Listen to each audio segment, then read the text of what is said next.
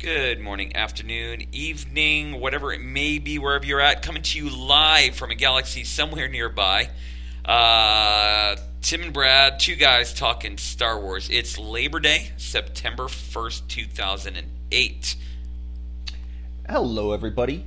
As we've said before, we love our Star Wars. We love our Star Wars, but we recognize other people know more of the facts, so we are not coming to you as the Encyclopedia of Star Wars, just some guys who love to talk about it. So with that in mind, we welcome any feedback that you might have.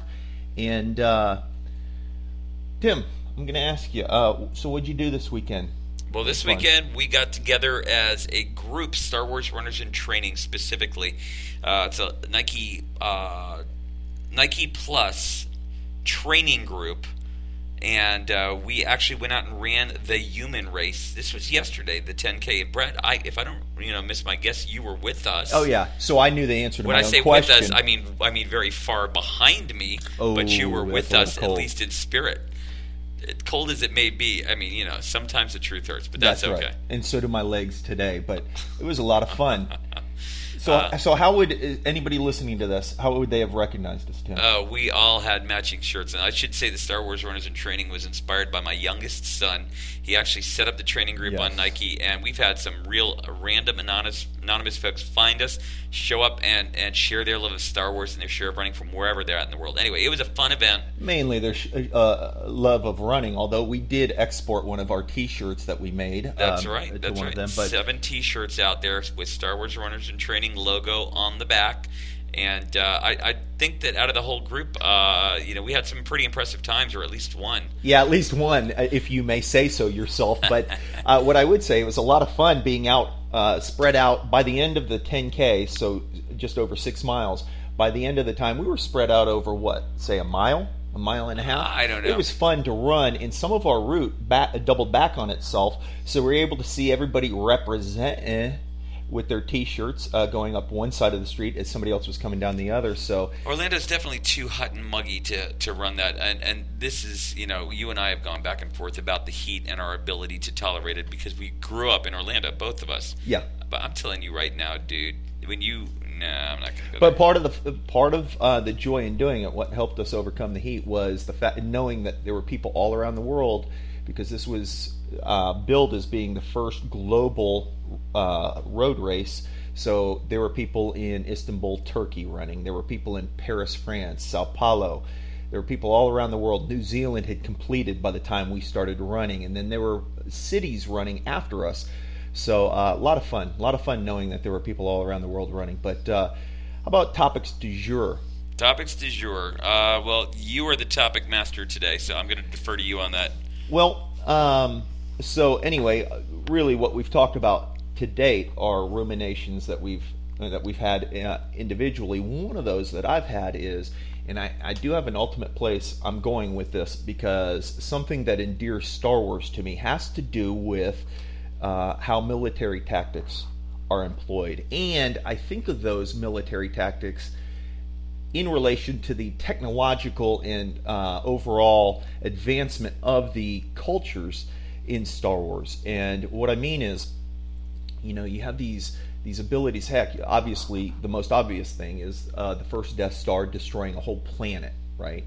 But you've got these technological abilities. Think of what the biological and the chemical capabilities of, especially the Empire, but these cultures are, and yet you never really see them employed, these great, massive, destructive forces. Or you never see, and I'm stating it from my perception, so obviously I'm probably going to hear some kickback here in a moment, but you never really see full-fledged guerrilla warfare. That is, I don't see the rebels, for example, who would be a natural for this, I don't see the rebels drawing the Empire's forces to terrain or locations or sites that are really uncomfortable for the Empire to fight in. I don't see that. It seems like you've got these honor-bound, full frontal, head-on attacks made. Examples, just most recently in the Clone Wars, the animated version, you see what appears to be just a single front war going on. Now, I'm sure that there's more going on, but how about on Naboo in Phantom Menace? You see the Gungans versus the droids. The Gungans are standing there waiting for the droids to show up, in essence, and it's a head-on attack. So what I'm getting at is, go ahead. I'm sorry. No, the Gungans standing there was a diversionary tactic, so that belies your argument that there's non-traditional warfare going on behind the scenes. The attack in the city, the subterfuge going on there, is an example to the contrary of your statement that there, you have two military fronts just approaching each other. Obviously, that was for a different purpose. The diversionary tactic was also to get the fighters into their planes, to get them up to take out the communication center. But none of that was going to happen if you didn't have this battle force waiting on the field of battle for the droids But to even come in both of those instances, and maybe ultimately, you may have just ended my argument, because I do see your point. But in both of those cases, so for example, what was going on in Theed, and then what was going on the plains of Naboo, both cases, it was there was one side, one clear, definable, discernible side for the attack for both forces. Same thing in Theed. You had the good guys coming in through the halls of the palace, and you saw the main throne room being defended. So there was a single point of attack. There wasn't a great nuclear blast. There wasn't an irradiation, a releasing of spores of anything. Yeah, okay, conventional one-on-one or battalion-on-battalion type of warfare. Okay, I take your point, and I think that a lot of that comes out of the necessity for Star Wars to be viewed how it really was written, which is an allegory. And in that kind of an allegory, whether it's a Greek tragedy talking about the history of two great forces coming to meet on a battle plane and one race being decimated, or whether it's Star Wars in the future, good versus evil, it's all allegorical, and you're not going to get the nitty-gritty, dirty Harlequin romance novel style guerrilla warfare that you might be more likely to see, or I should probably say more like Robert Wolfe or Robert Ludlum type writing. You're not going to see that. You're not going to see that in Star Wars because it is such a broad allegory. I think that's what Lucas... I agree with you, and I love that you went there because, yes, I think that's true, and because from that I can jump off to the fact that it doesn't detract for me. The fact that there's a whole angle to this, ultimately, the way I view it, and I'm curious as to whether you see this in what you've just said, is there's an orderliness. Now, whether it has to do with the constraints of storytelling or intention on the part of the storyteller, the fact is that ultimately I view it as being very orderly. The attack on the Wookiee planet, etc., etc. Everything seems to be very orderly, and it's almost honorable, even from the dark side. So, or those that we would view as evil. So it's almost like that there's a chaotic. The chaotic factors have been ruled out in the storytelling, regardless of what the cause is. To me, that really appeals. That's part of the reason why I love Star Wars. So in the Star Wars universe, there's almost a sense of we have laws of physics that we all have to abide by in the universe that we live in. In the universe of Star Wars, there's almost like a law of physics for behavior between good and evil, and people can tend towards one or the other, but you truly don't have what you get with human nature, like a human who could truly act evil one time, completely evil, and maybe even be good the next day, and folks can work behind the scenes. I don't know, but I'd say that, but then in the spirit of the whole allegory, you can have somebody who falls from grace and then comes back to grace again, a la Anakin Skywalker. It's not so meaningful that somebody who diverts from honor in order to apply some sort of nefarious tactic, that it changes the laws of what you're calling these laws of physics or these laws of behavior. I think Lucas has definitely written his allegory with that kind of a feel in mind. I don't think it's unfair to say that the Star Wars universe, that is there are rules governing behavior. So I think we can agree, based on what we've talked about, that there does seem to be a disparity between the abilities technologically to win wars through more conventional, what we would see as conventional methods nowadays, and between Lucas's willingness to employ those methods in his storytelling. So I think we have to remember Star Wars is ultimately a story and allegory, and that will help to answer your question of why can't people just go ahead and nuke the palace at Theed and get rid of the invaders.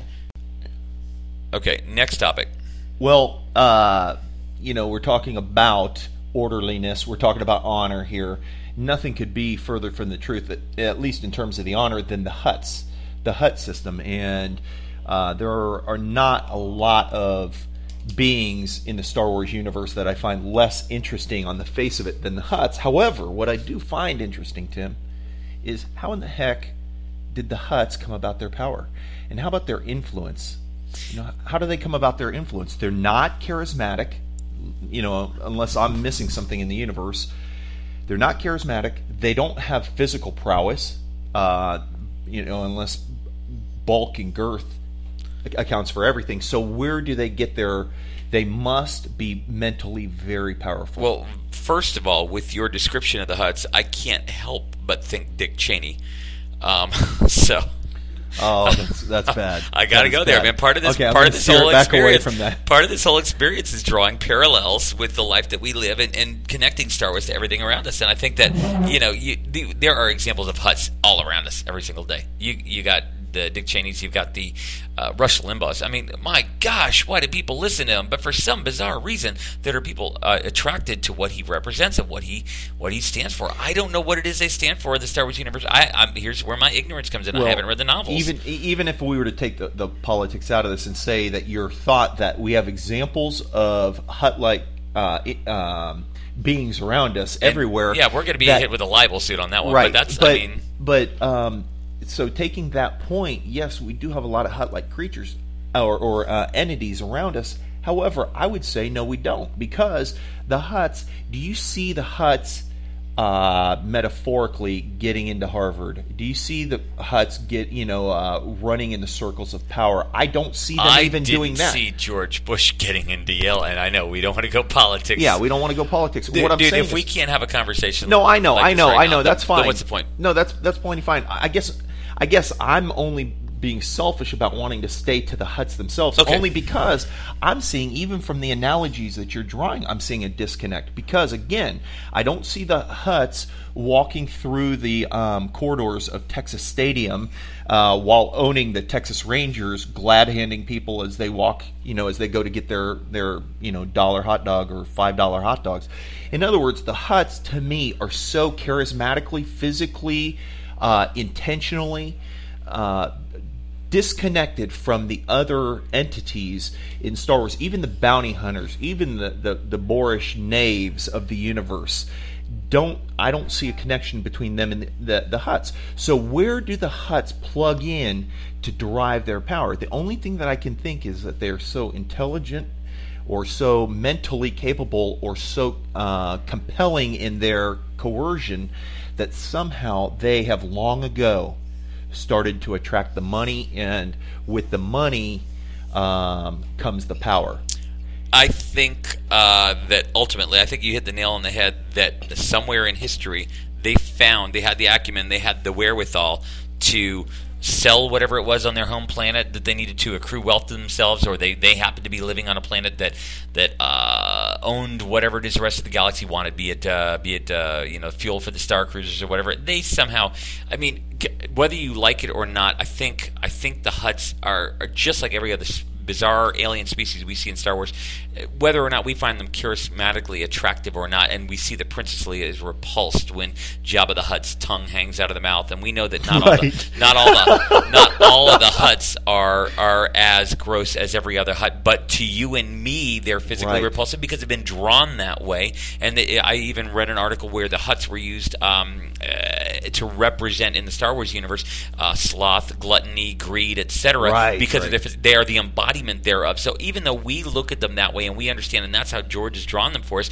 ultimately we don't live in that universe. And we're not used to walking into a bar every day and seeing all these different types of species. So I think that there may be a lot more tolerance. But that's why I also drew the parallel, or at least tried to put myself in the position of the other aliens in the Star Wars universe. Right. That these other aliens in the cantina or wherever else you might end up seeing a hut, that these other aliens, that it seems like there's a disconnect even there.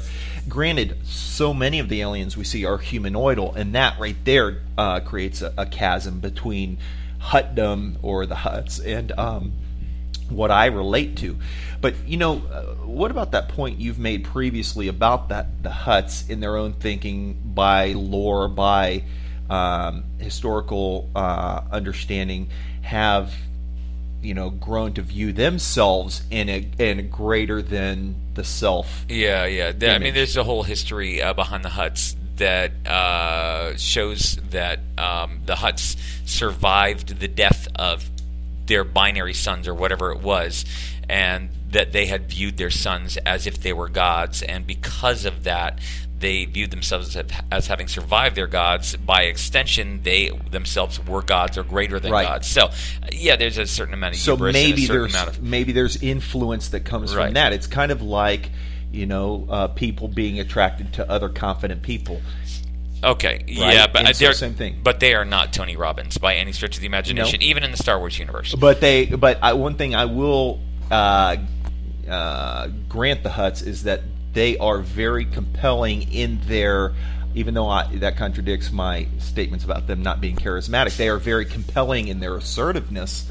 So, this is like many of the subjects, this is one we could beat to a pulp, to unrecognizability, but it still remains a bit of a mystery to me as to why they are so successful as they are. I'm sure that some of that goes back to the storytelling. It is what it is because of the story. So, any thoughts? Or?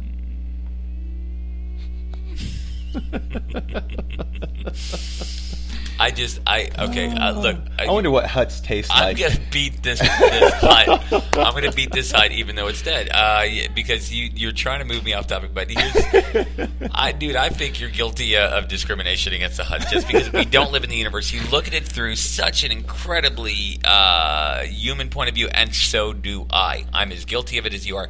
But I have to remove myself and put myself in the Star Wars universe. And if I went into the Mos Eisley Cantina and I saw a Hutt walk in, and I lived in that universe, walk in, okay, slither in, would I be freaked out and repulsed, or would I just think, okay, I got to make a little more room at the bar for this one because he's going to take up 3 bar stools instead of 1? It goes beyond that. We're talking the difference between attraction and wielding real power, wielding real power in the universe, and being able to say, as in this most recent movie, dictate how shipping lanes are used. And I'm going back to Dick Cheney on this. That's very far. I'm going back to Dick Cheney on this. I'm sorry. I know that politics should be out of this, but I think that real world parallels. I think there are some people who are less than attractive in their own rights just because of what they represent, and I think that Lucas has characterized these traits that are sometimes seen in the Hutts, and just exaggerated grossly through physical manifestation. Some of the things that we find repulsive, but I think that at the end of the day, the Hutts represent, just through their physical embodiment, the things that you and I view as right. And I threw out there at the beginning that maybe this, and I'm not. I never said that this is a trap door that can't be climbed out of.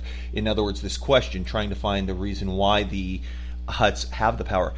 I'm trying to find the source of it, and I think you're speaking to it. I'm not looking for a source. I'm comfortable with the Hutts being what they are. There are people that you would find repulsive personally, but I would argue that Dick Cheney, that George W., that these are people who are at least able to put together ideas and able to speak them, and as much as we mock our leaders. But see, I think the Hutts same thing with thing. the Hutts. Yeah, that's what I'm saying. I bet you if we do the research, I bet you that they're educated, I bet you that they've got everything going on for them that we would expect from real world successes. Right, and so thus am I bringing up this topic in the first place. We never quite see that in the movies, right? And that's what I'm pondering here. And I think we've arrived at the same conclusion: is that we don't see it physically, we don't see it charismatically. It must lie in their powers of intellect, in their powers of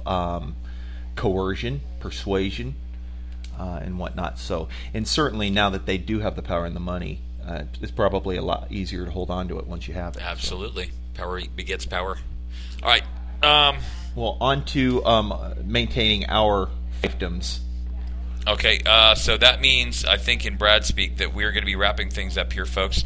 Yep. Do us a favor and check us out next time, where we'll probably go into more real-world examples of Star Wars against Brad's preferences. So until next time, this is Tim and Brad saying, May the Force be with you.